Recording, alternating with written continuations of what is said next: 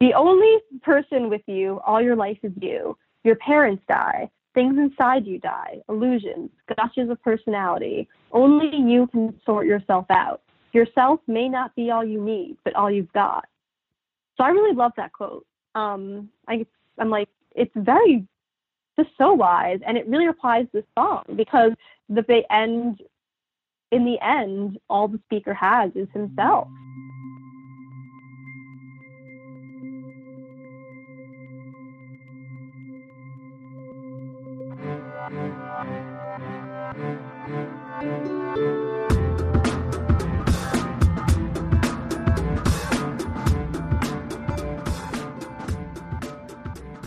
Welcome to Strange Phenomena, the music of Kate Bush. I am Cecily Link, and this week we're going to be talking about a track from Kate Bush's second album, Lionheart. Wow. Oh, yeah, you're amazing. We think you're incredible. You say we're fantastic, but still we don't hit the beat.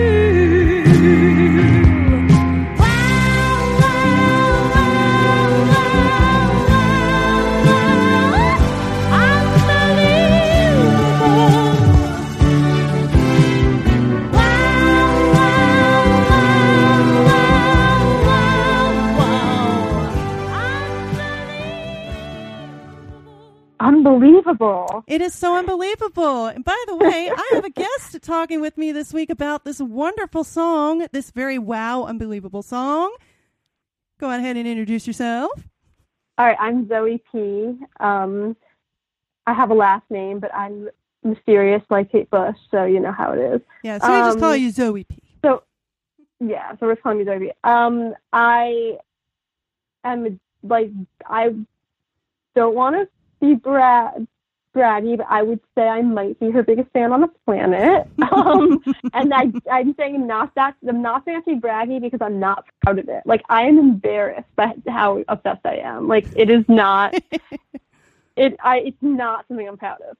But I spoke on the Introduction to Lionheart episode. Mm-hmm. I'm a huge fan of this album because I think that it is so explicitly theatrical and hyper feminine and over the top, and then there's a lot of implicit queerness and the fluidity of identity that it just freaks the hell out of straight male music critics and has always been called her worst album.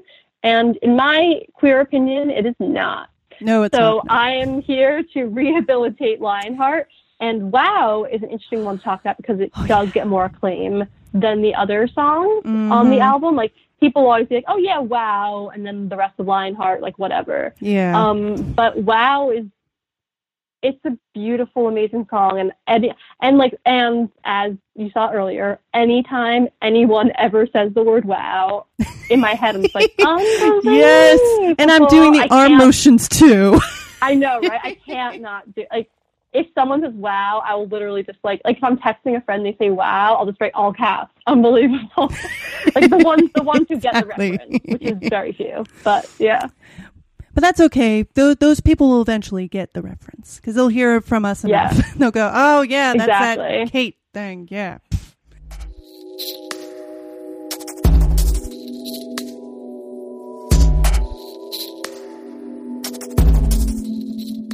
Yeah. So, story behind the song here. So, Wow. Pretty much her biggest hit, really, from this album, because it reached number 14. And it was the second and final single, and the first single, I believe, was Hammer Horror. Yes. Which is a fascinating choice for a first single. But seriously. On the Hammer Horror episode. Like, yeah. that is my favorite song on the album, but not a good single choice. Pretty much. So this was included on her second album, and apparently was written before the Kickin' Side and was actually considered for inclusion on the Kickin' Side. How do you feel about that? How do you think that would have worked? I don't know. I have very strong opinions that the Kickin' Side should not have had Room for the Life. And I'll get hate for this. not a big fan of them heavy people either. So she has some demos, like, for example, Frightened Eyes, I think, is one of her best songs of all time, like, recorded and demos. So in terms of how this would have fit in the Kick Inside, I'm like, sure, put it in instead of Room for the Life of Them Heavy People, you know, like, but it would have been, but it works better on Lionheart because this album is more theatrical, and this is her super, super campy album. This is the one for the gays. I say that as a gay. Like, this is the album she made for us, even though she didn't mean to, whereas the Kick Inside is more about bodies. This is more about atmosphere. Yeah, and definitely, like, this was her attempt to write a Pink Floyd Spacey song, which I can kind of see. Like, I'm not terribly familiar with a ton of Pink Floyd other than the stuff that I hear on classic rock radio, like when my parents had it on. But I can see that, and especially, like, I love the synthesizer riff at the beginning because, you know, me being a music nerd, I like that the whole song is in A minor, which is one of my favorite music keys. Like, there's this moodiness to A minor, and it's actually an A9 chord that she's using. So she's doing like an A minor, A, C, E, like you usually would, but then she includes the 9th note of the A minor scale, which is B. And so that riff is actually going between those, like going along that A9 chord, and there's a little bit of tension because usually, like in pop music, you got your minor and your major chords, and you don't like add extra notes to them, like 7th chords and stuff like that. Instead, she's using this chord, and it feels like there's already a little bit of tension there, which I think fits well for what the song is about, which is, you know, show business and pretty much like sometimes the BS of it. Yeah, you're the person who knows that. Like, you're the music nerd. I'm like the literary criticism nerd.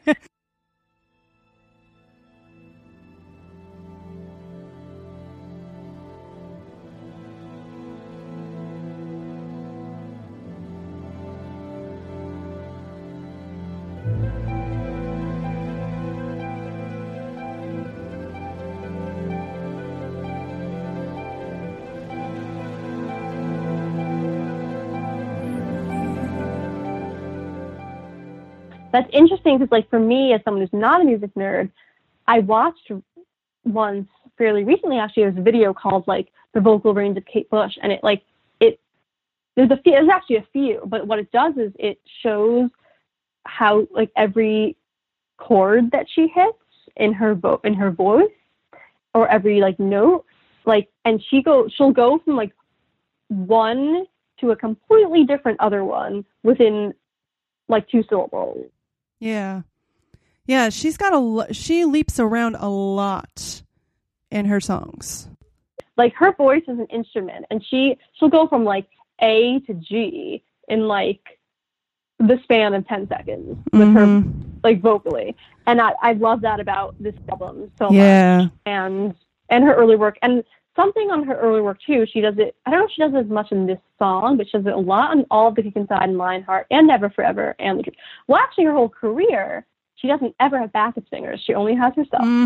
So what's really interesting is that like, for example, on L'Amour Looks Something Like You from the Kick Inside, the background vocals are singing their whole other song. They're like doing their whole thing. And you'll see also in Kashka from Baghdad, they do some, her voice vocally is so all over the place that for a lot of critics, they say, oh, she's just so all over the place. She's trying to find her voice. She doesn't know what she's doing. To me, I'm like, that is her voice. Yeah. You know, like guys. that, it's just something that doesn't work for you because you like something more traditional. Yeah.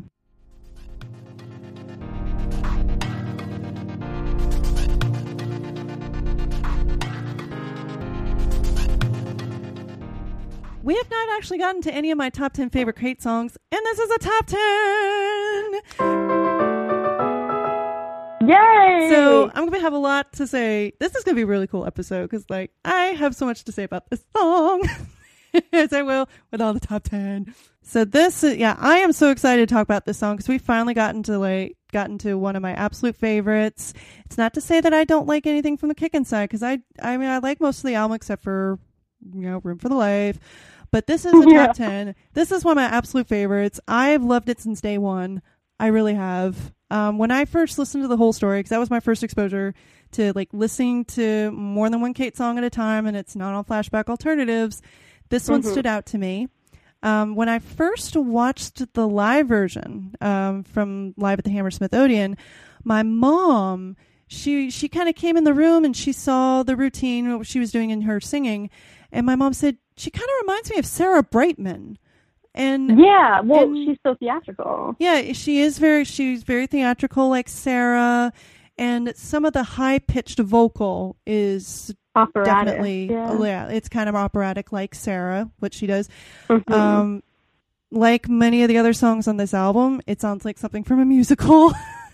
Because most of her songs do, period. Yeah, like because she's using her voice to go up and down with the emotions of the singer, and that's a very musical theater thing to do. Like when I took voice lessons as a 16-year-old, we were singing a lot of musical theater songs, and the feel of them was very different from a pop song. And like totally, definitely, like I love the arm movements too. I know some people kind of poke fun like, oh hey, she's doing the arm thing. I like it. It's good stretch. It really, yes, it is. In fact, I'm doing it right now as I'm speaking. Like, wee! But yeah, it's interesting because, like, what you were saying about, like, it could be a musical theater song. That's what makes her. I think the majority of her songs are that way. They sound like self-contained stories of like something that would just happen. Like they only make sense within the context of a story. Therefore, they're really more musical theater songs than pop songs. And that's why I find it so interesting that her American fan base tends to be like more on the like, I hate this word, but like edgy side. Cause I'm like, this is musical theater nerdiness, you guys. But like, I mean, I loved musical theater as a kid, and it's like, whenever I listen to any of her songs, it's like, yeah, this sounds like a moment a character is having at a certain point, as opposed to this is a pop song. Like let's say like Infant Kiss, like that is something that from Never Forever, that's something that is like part of a character arc and not just a pop song. Yeah. And I like that this is another one of her story songs. I mean, this whole album is like self-contained stories. Yeah, I can count the number on my hands of ones that like aren't story songs. Like there's like a few on like the Red Shoes, and that's like it. For me, what's interesting about Wow, and actually with pretty much all her songs, is that when I first saw it, was watching the music video, not the live version, but like the official music video. So the two are really inextricably linked for me. Like I can't hear the song without watching the video in my head. And let's be honest, doing the dance in my head myself too. And if it's just been a few drinks in, doing it for real.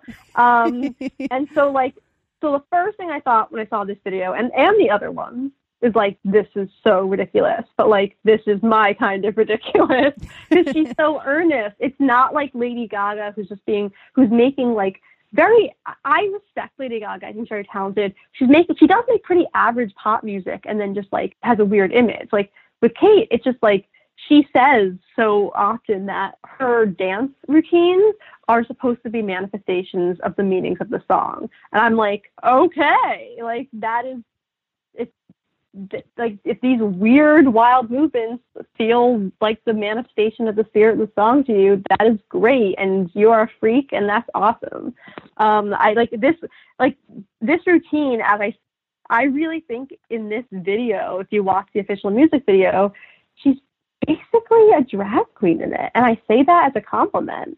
Like she is, because like, you know, the whole Beyonce, I am Sasha Fierce thing, like how Beyonce says, like, I get on stage and become Sasha Fierce. Like Kate Bush was, again, another thing she started. She was like the original of that. She gets on stage, she performs, and she becomes someone else entirely. And that someone else is completely campy. It's like, you can't even like, I've seen some Kate Bush parodies, but you can't even really parody her because she is like a self-parody. Like she is so over the top. Especially in the Wow video, like her facial expressions, you can't get more over the top than she already is. You can't parody it because it already is camp, and that's what camp is, and camp is queer. So yeah, the music video. So apparently there were 2 music videos for this song, because there's the one that you and I have seen with the routine, and then also like what also I think was really interesting. There was this behind the scenes documentary for musical chairs. It was a BBC thing. Have you seen that video where they're showing like the behind the scenes of it? Yes. And the reason why that was made is, basically they had the official music video, and they had like when she had her in 1983, video compilation of like all her music videos up to that point came out, and might have been it was 83 or 84, I can't remember which one. And so on that one, they included, instead of like the regular WoW official music video, they included like all the clips from the Tour of Life set to WoW. And apparently a big reason for that was because of the anal sex part. Because as we will explore later in this episode, she has a line that is explicitly about anal sex, and if it wasn't clear enough, she pats her butt while singing it. And apparently that they were just like, no. That makes sense why there's two separate videos, because that second video where it's just clips of her on the Tour of Life, I mean, yay, it's neat to see her doing stuff live, but it just feels like random clips thrown together. Like, absolutely. And the video is and the original is just pure drag queen perfection. Mm-hmm. And I love like in that behind the scenes video when they were showing like her, that she was going to be flying around a little bit, like they had her like raised up on wires, and so when they got to the wow wow wow part, that they turned on all the lights and had her doing the arm movements. I thought that was, I wish that there was more footage of her doing her behind the scenes of her videos, because I like seeing I also that kind of stuff. I love that behind the scenes video. I think if you look up on YouTube, it's called like musical chairs behind, just like if you Google behind the scenes WoW video, you'll find it. But it's so great because she's just like a 19-year-old. Like you're just watching it and you're like, okay, like in the video, she's, as I said, full on drag queen, like high priestess of camp, like wild. And then she's just talking and like smoking a cigarette and like totally normal teenager. And I love that contrast.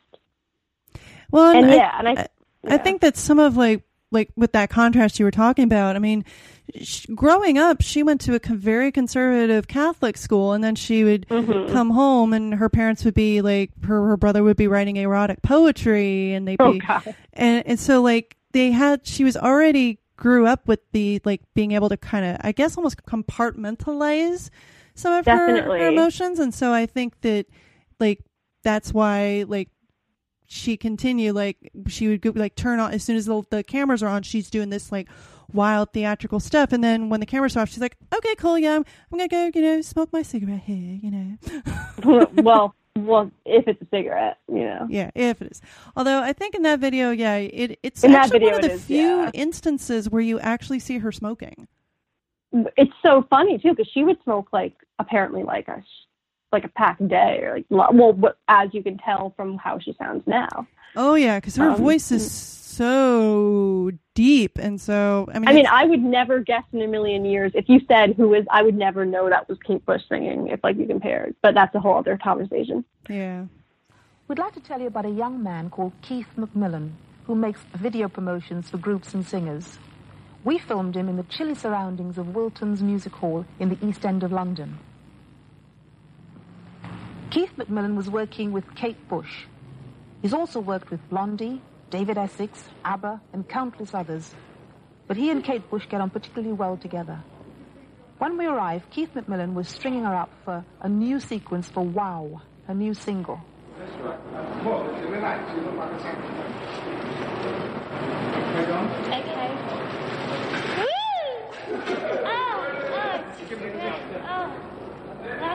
How do you feel? Kate told us how they set to work inventing a new video promotion. Well, normally I have a routine that I work out, like I sort of form a character, if you like, for that particular song. And then we'll always get together like a week before we film and just sit and chat, and he comes up with ideas and I do. And we just work together, and he's just so inspiring. He's great. Okay, roll it, Brookie. I started in the business as a photographer and sleeve designer. From about 1968, I used to photograph and design album sleeve covers, and I did that for 7 or 8 years. I got a bit fed up doing that because I'd done basically over 1,000 by then, and I was just basically a little bored with it, and really thought that the up-and-coming thing was film and specifically videotape for the music business.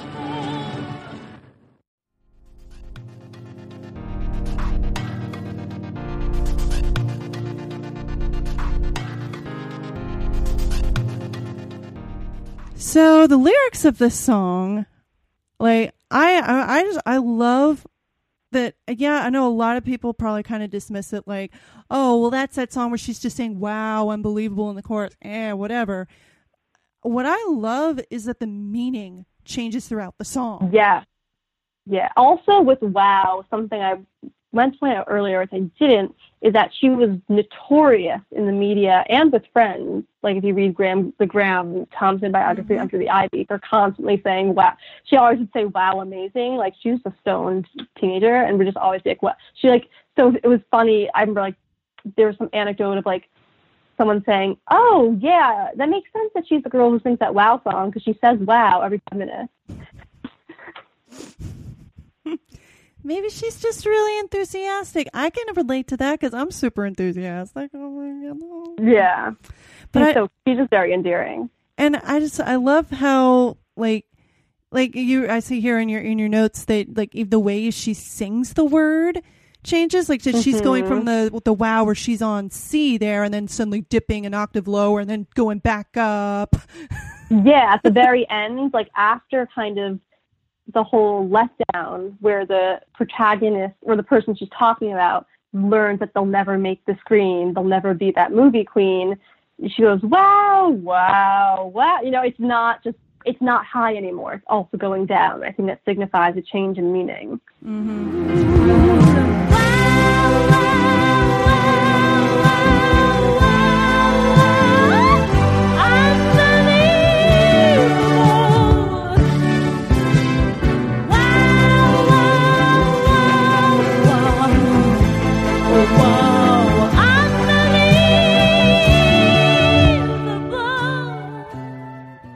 She's kind of starting off the song like, whoa, I'm getting now into show business. This is so awesome. Yay. You know, I'm auditioning. You know, I just really, really hope I get it. I hope I get it. And suddenly I'm thinking of a chorus line.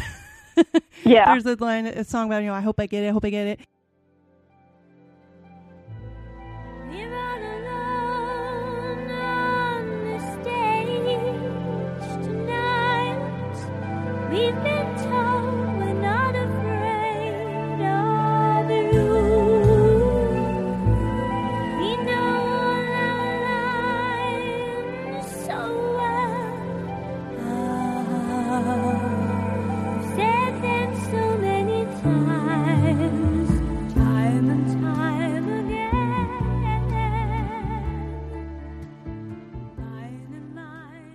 Like you've got this initial excitement though, oh wow, this is awesome, and then you get to like the verse about, oh, he'll never make the Sweeney or be that movie queen. It's like, oh well, I've worked my butt off, and when the actor reaches his death, you know it's not real.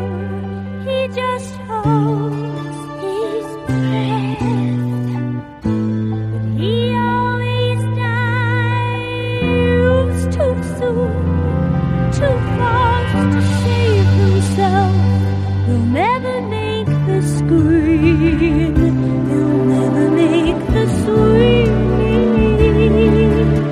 or be that movie queen.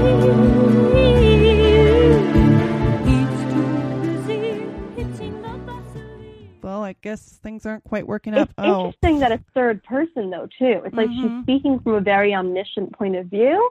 And also in the video, I wish this could be like a video podcast. Just her visuals are so tied to the songs. But in the video, I feel like the facial expressions that she makes and the gestures she makes are commenting on the lyrics rather than acting out the lyrics, if that makes sense. Like, you know, she'll put like the two kind of like a gun to her head, like nervous to kind of signify what the character is going through. And, you know, she pats her butt on the he's too busy hitting the Vaseline, wink, wink, kind of thing as a commentary, as opposed to in other videos where she is actually playing the character. Like here, she's almost this omniscient, like third person perspective. It's like on her other songs, she'll use first person and be embodying other characters, but here she's just commenting on them. And it's like, who is this person who is commenting on them? Like the speaker is unclear. And I'm thinking that it's third person, and it's probably talking about just a guy trying to break it into show business, and that he's trying his hardest, and he's not even good enough to make a popular detective series of the 70s.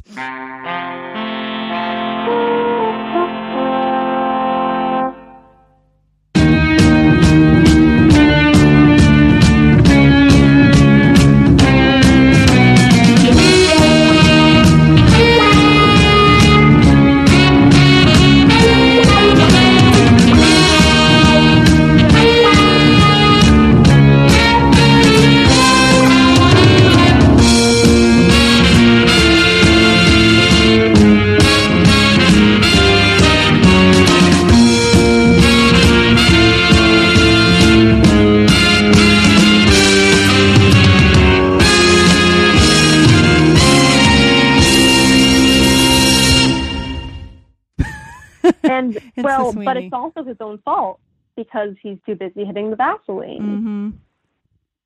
You know, so she's sending up kind of. It's interesting because she has said about herself. I was just rewatching my favorite interview with her, which is Profiles in Rock from 1980. She's very stoned in the interview and she's like, "Death is the best thing that'll ever happen to you." It's so cute, but she talks about, like, she's like, "I have a laziness that I try to overcome." So it's interesting to see that kind of reflected here almost. Like she's saying, like, they're trying, but there are humans, so they fail. I don't know.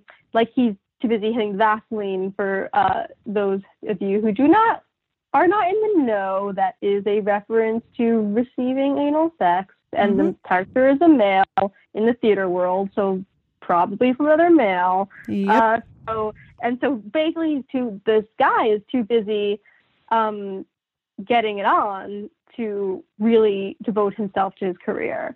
Yeah. And so that's also part of it. It's like self-sabotage too. Like the industry is shallow, but so is the character. Yeah. And that's why after that, "Oh yeah, you're amazing. We think you're really cool. We'd give you a part, my love, but you'd have to play the fool." They're going, "Yeah, we think you're pretty cool, but well, you're and just..." and that's the line where she puts the gun to her head in the video using her fingers. Oh yeah, you're amazing.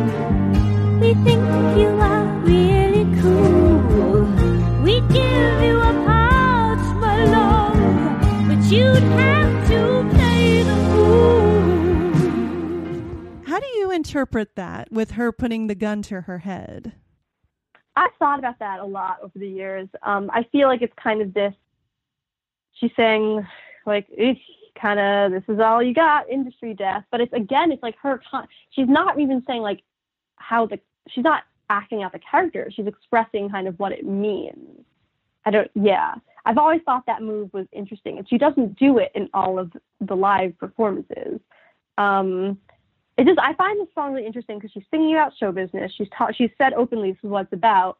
But as we talked about kind of before we started this episode, she's really also sending up the bullshit of it. And the speaker, so the song starts, "We're all alone on the stage tonight," and that's filled with possibility. It's we're all alone on the stage. You know, it's like an audition, something is coming, something exciting.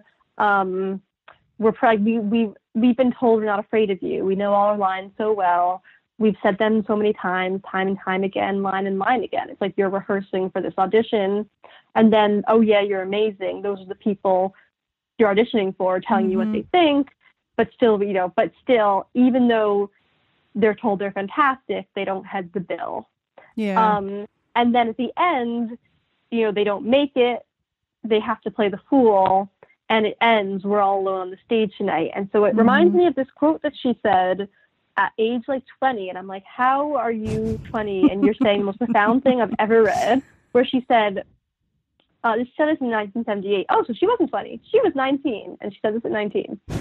"The only person with you all your life is you. Your parents die. Things inside you die. Illusions, gushes of personality. Only you can sort yourself out. Yourself may not be all you need, but all you've got. So I really love that quote. I'm like, it's very, just so wise, and it really applies to the song, because in the end, all the speaker has is himself. There's all the bullshit and glamour of show business evaporates, and you're all alone on the stage tonight. Mm-hmm.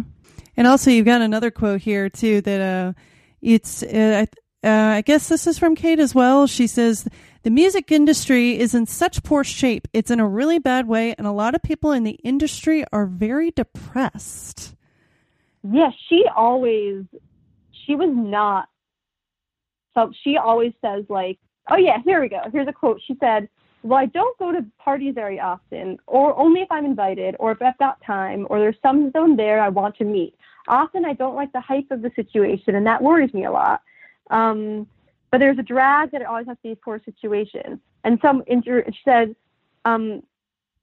so one interviewer said, "No party animal. The singer also enjoys asking friends around to dinner, or maybe going to the theater with them. I love being with my friends, relaxing and talking," she says. Then Del, who was Del Palmer, her engineer and boyfriend for 15 years, she says, "At home, Del and I just potter about, being ordinary Mr. and Mrs. Boring. We give cuddles and have rows, all that."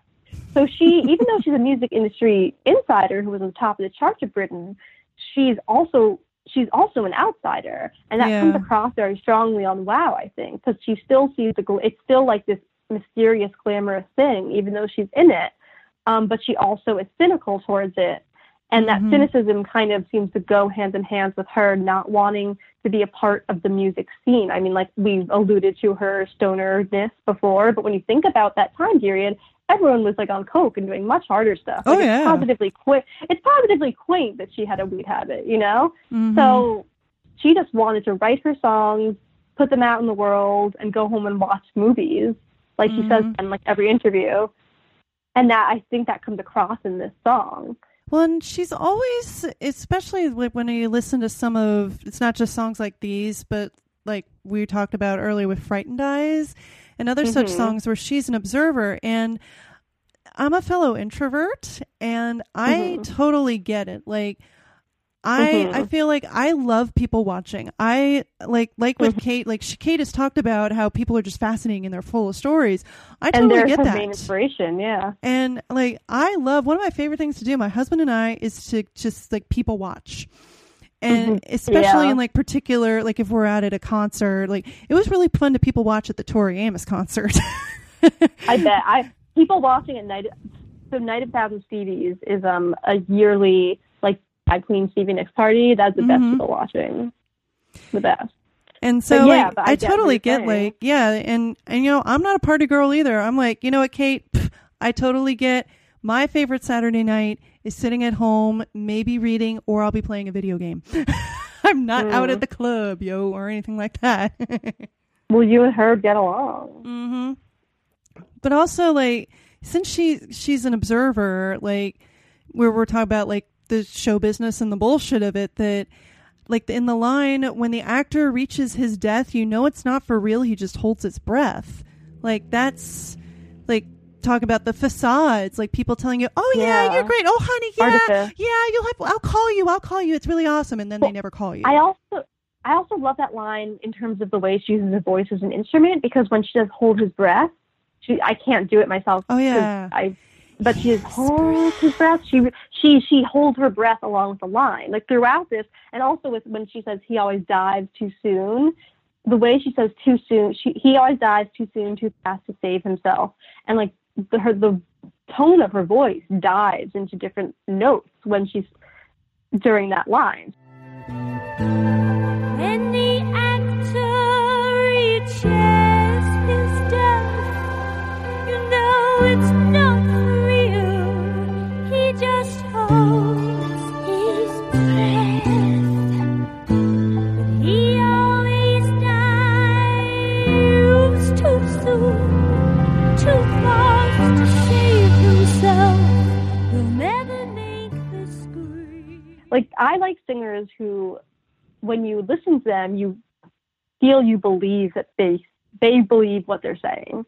Like when you listen to Kate Bush, she seems 100% invested in what she's saying. Like I love Dusty Springfield because even though she didn't write her own songs, and like Patsy Cline, those are two women who didn't write their own songs, but you hear them sing and you think like they believe every word they are saying and they are feeling every feeling of it. And with Kate Bush, the way she uses her voice as an instrument to really bring out the meaning of the words in those examples and countless times is what makes her such an incredible vocalist, I think, and an incredible artist. She's not just singing a song, she's living the song. And in the case of the breath line, she's breathing or not breathing the song. Yeah. Yeah, definitely. Because she goes, he just holds his breath. Yeah, it's fascinating. It really like is. She's, again, so literal. Like she has to literally hold her breath when she says that. She doesn't, like, we're like, Kate, we get it. He's holding his breath. But I love you. It's okay. And speaking of that, dives too soon, too fast to save himself will never make the screen, makes me think like, oh, this is somebody who's maybe working on his craft or trying to work on his craft and nobody's paying attention. They're just like, oh yeah, that's just another dude. Like, whatever. He's just another showbiz dude trying to make it. Yeah.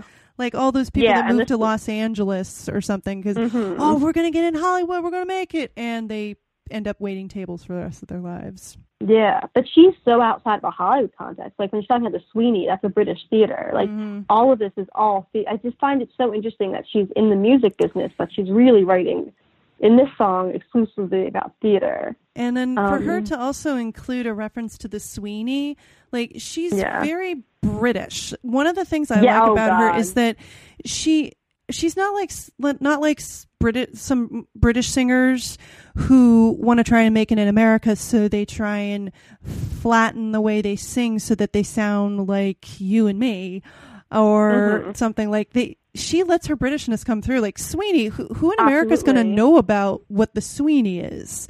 Like, well, that's the theme of this. That comes back to this whole album. Sorry to hit you off. Like whole album being called Lionheart is a British nationalist symbol. I mean, just everything about this is so deeply British, and especially no, don't put your foot on the heartbreaks comes after. But then there's Oh England, My Lionheart, which is like basically a British nationalist anthem. But like, yeah, I mean, she is.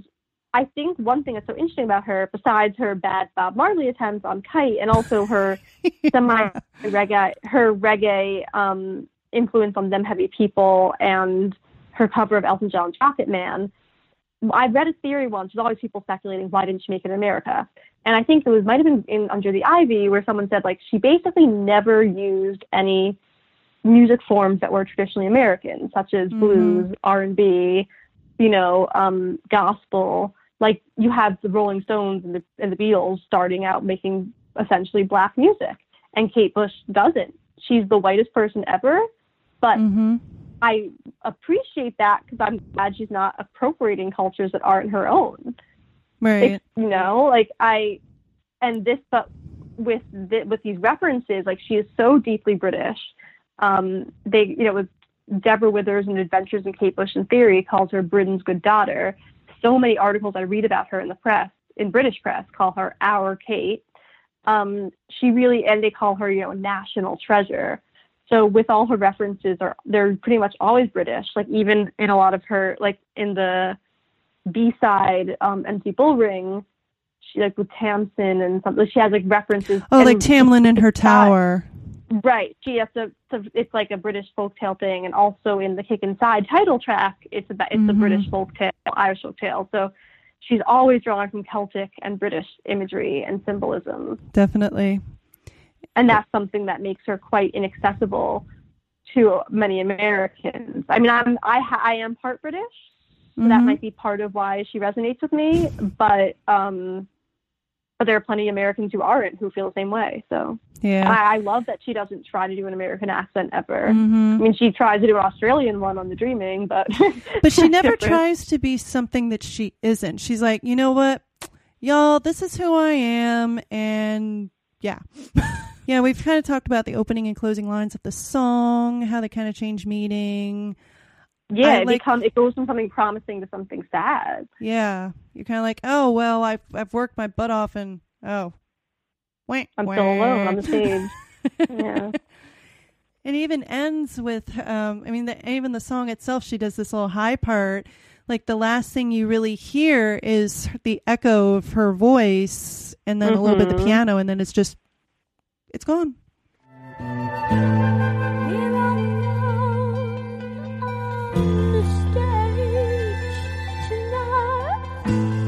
We're all alone on the stage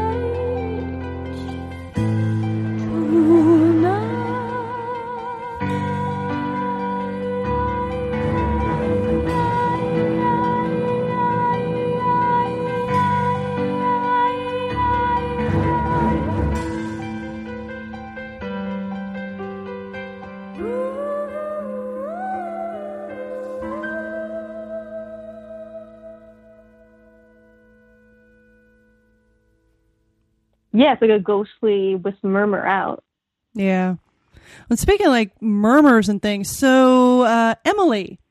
So the song begins, it sounds like she's saying, Emily. Yeah, so the song, for those of you who need a refresher, the song ends with like this, for her, very deep. She goes, I actually didn't know what she was saying for ages. Emily. But it turns out she's saying, Emily.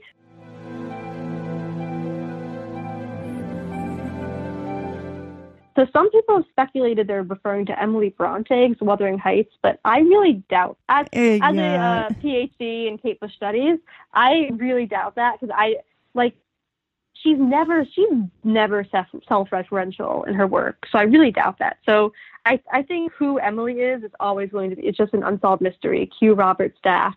Yeah, I don't know. I'm with you, but it's weird. Unsolved mystery, or she could have just picked it like, it sounds cool, and maybe that was just the name that popped into her head.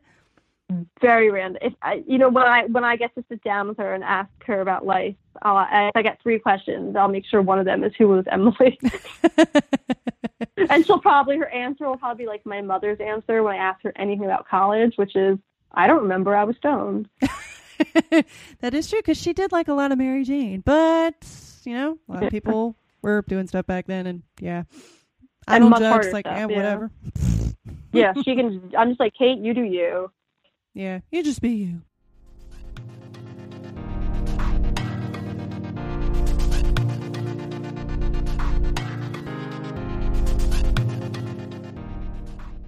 But yeah, I know you want to talk about live performances too. I think it's so interesting that, like he said, when I wrote it, I didn't envisage performing it because the song itself is about performance.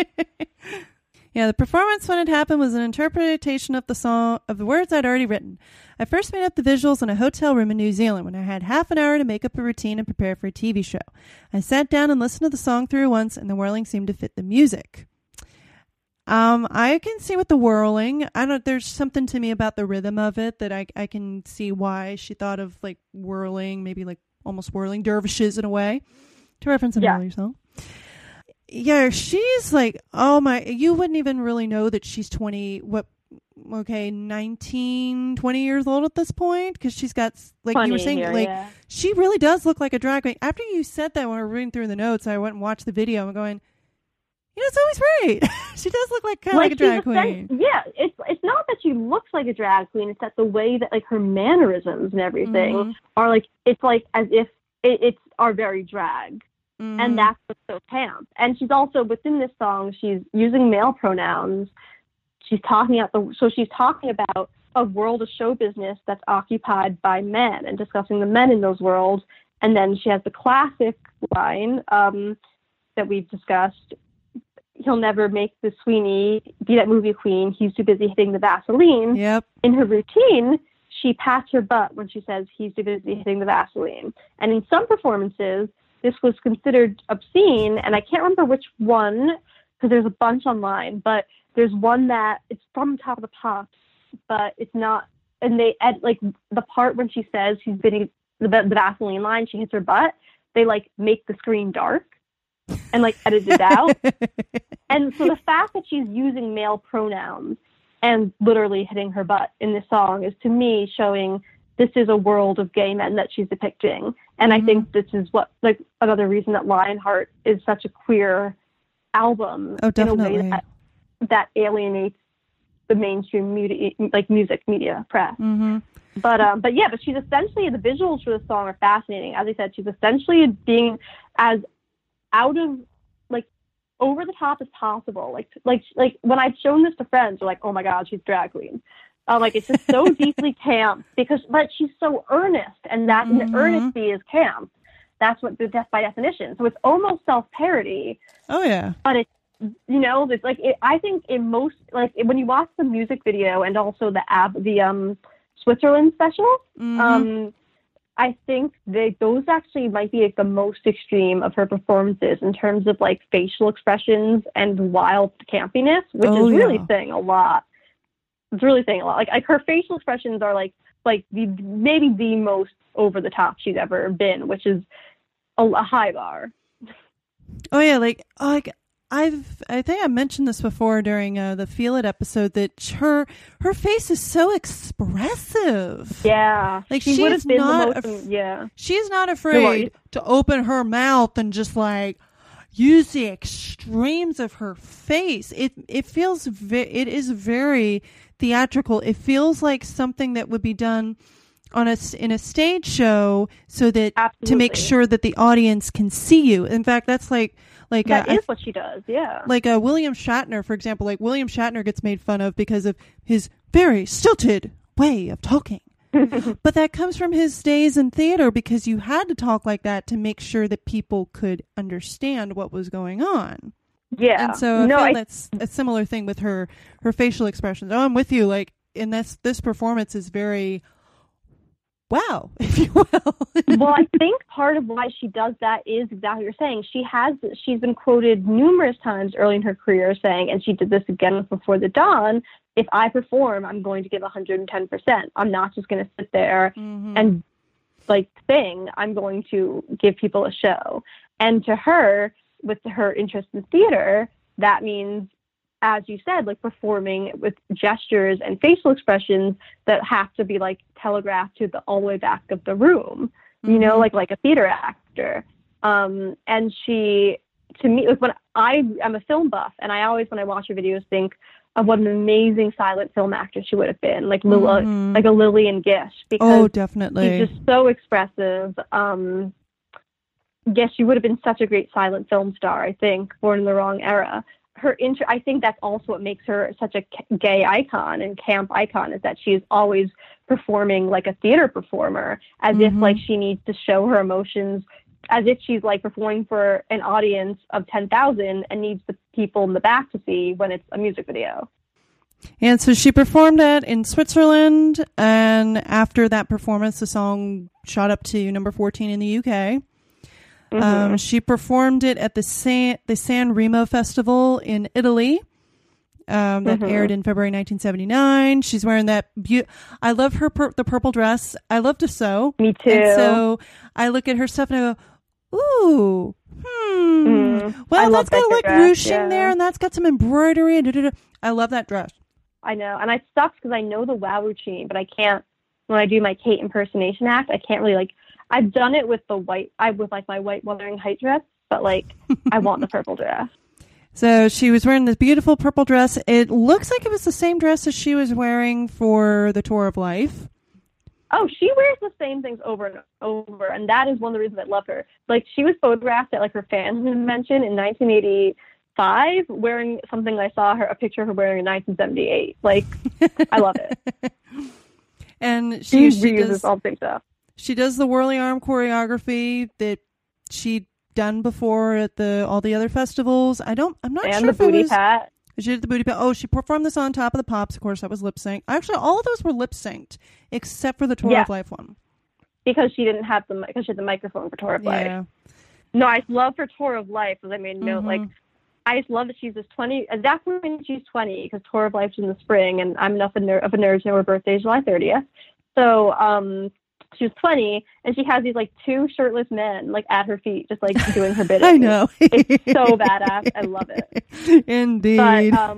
But I definitely prefer like the video version and the 1979 ABBA Switzerland special version the best. Especially having like the guys from ABBA introducing her too. and the way they do it. Of course, they have to talk about her looks. They say, whose voice is amazing, whose looks are amazing. Like, just people, I think, because now she has gained such prestige, and rightfully so. People, as I said, people forget that she was so deeply sexualized at that time. People really only saw her as a pair of boobs with a high voice. And now, whose dancing is amazing? And whose looks are amazing? Whose voice is amazing? Is it a bird? Is it a plane? Is it a tree? No, it's a bush. Yeah, ladies and gentlemen, Kate Bush.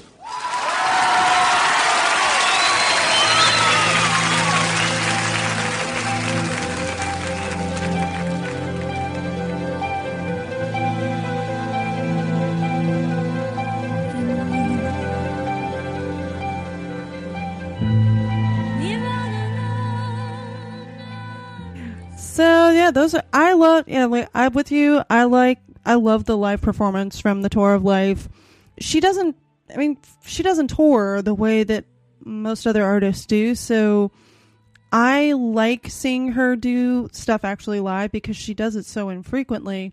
And she hits it song. She's pitch perfect and everything. Like the fact that she was able to sing this song and pretty much everything from her first two albums, except for "Oh to Be in Love," and include some new songs. She sang a Night After Night, and she was pitch perfect every time. And she has some hard songs to sing. And she was able to do it. Is just wow, indeed unbelievable.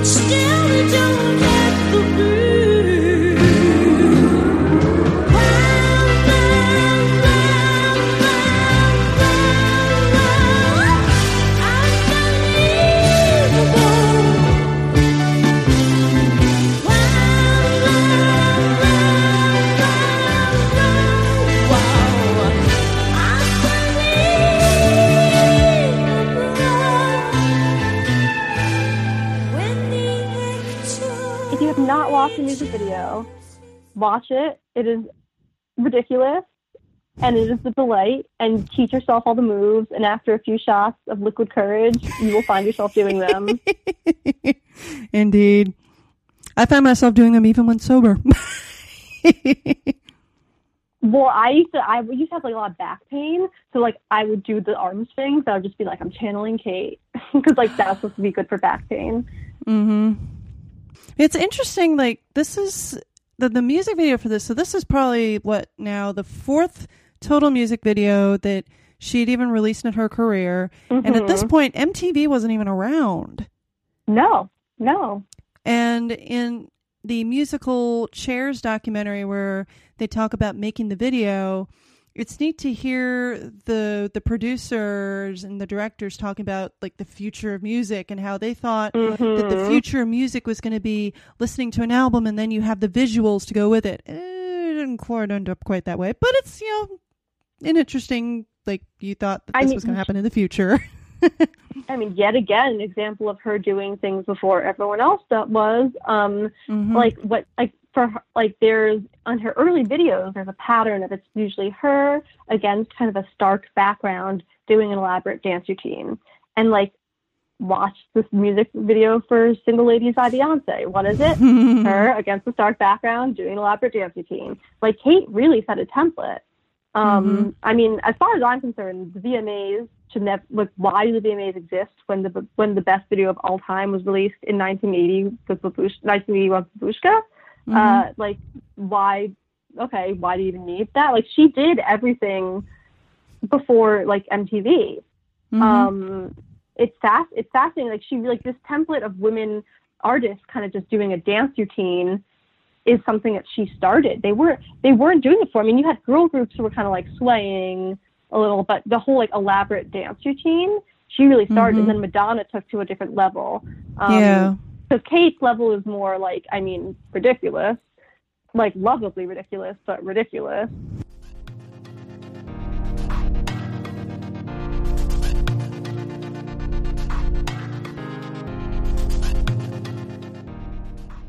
So let's see. There actually aren't any. The only other version of this song is the single version, which just goes straight into the do do do do do do do do do.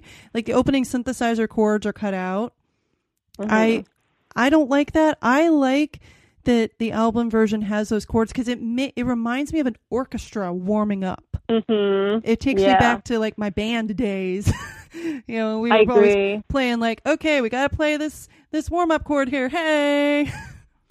And it goes into the, you know, the theatricality of it and you have your live band while the musical and everything is going on. But yeah, it's really just the single version that's where you have the opening synthesizer chords that are not there. And then there's the album version. And I mean, no demo versions to speak of. Yeah. Which is interesting, because if it was written earlier, it's surprising there's not a demo version, since there is for a lot of her other songs that were written earlier. I did read that as far as like other versions, that apparently they went through miles and miles of tape recording her vocals on this song. Like, wow. Yeah, that when they came to recording the vocals, wow. it was unbelievable too. Yeah. Like, it took, they spent hours and hours just having her re-record vocals because she felt like every time she sang it that, no, there's just not something there. Even though everybody else in the control room, they're going, Kate, it sounded amazing. They're just going, no, it doesn't quite have that thing. So they ended up splicing together like hundreds of different takes of her doing this song. Yeah.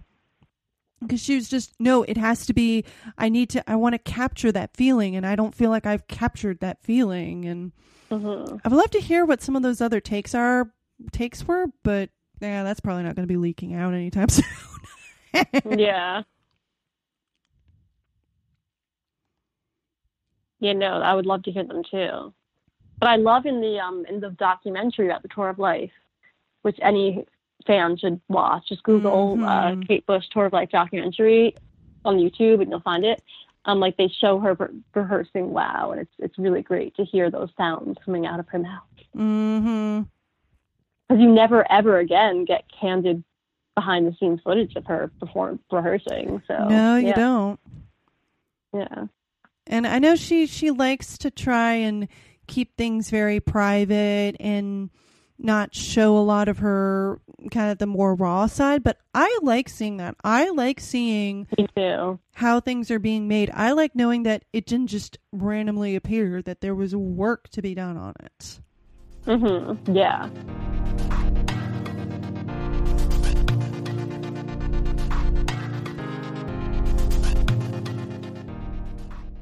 So, I would say that this episode is pretty wow. What do you think? Would you think it was unbelievable and wow too? I'd say more like unbelievable. Or more like wow. Yeah. But this song is amazing. Yes. Lionheart. This song, again, a song that's a lyric that's in the song. It's wow, unbelievable, amazing. Just like the person who created it. Thank you, Kate Bush, for existing. I know. We love you, Kate. You're awesome. Yeah, and thank you for this. And this song is such a portal into Lionheart's very strange and theatrical and queer heart, you know, like, and I really appreciate that. Indeed. And thank you so much. Thank you so much for being on this episode with me. It was so awesome to talk to you. Yay. Oh, my pleasure. Yay. We got to have more gays talking Kate. Exactly. Yeah, exactly. Yeah. All right. All right. We'll wrap up, but thank you for having me. Yep, indeed. Thanks so much for being on the show. I look forward to talking with you for some more Lionheart songs. You're welcome.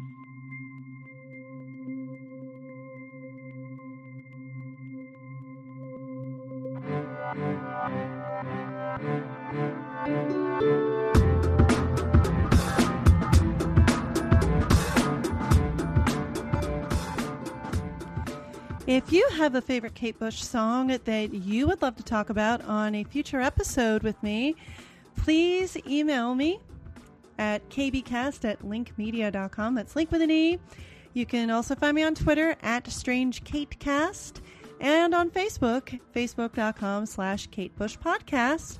I want to hear from you. Remember, part of why I'm doing this podcast is to connect with other Kate fans and so we can nerd about Kate Bush because she's got a lot of stuff in all her different songs. So feel free to hit me up on those, email, Twitter, or Facebook. I would love to hear from you. And also, if you know something about this week's song that we didn't get to, we haven't already talked about, I'm going to do a retrospective episode from songs from the album after this season is done, so you can feel free to hit me up there. See everybody next week.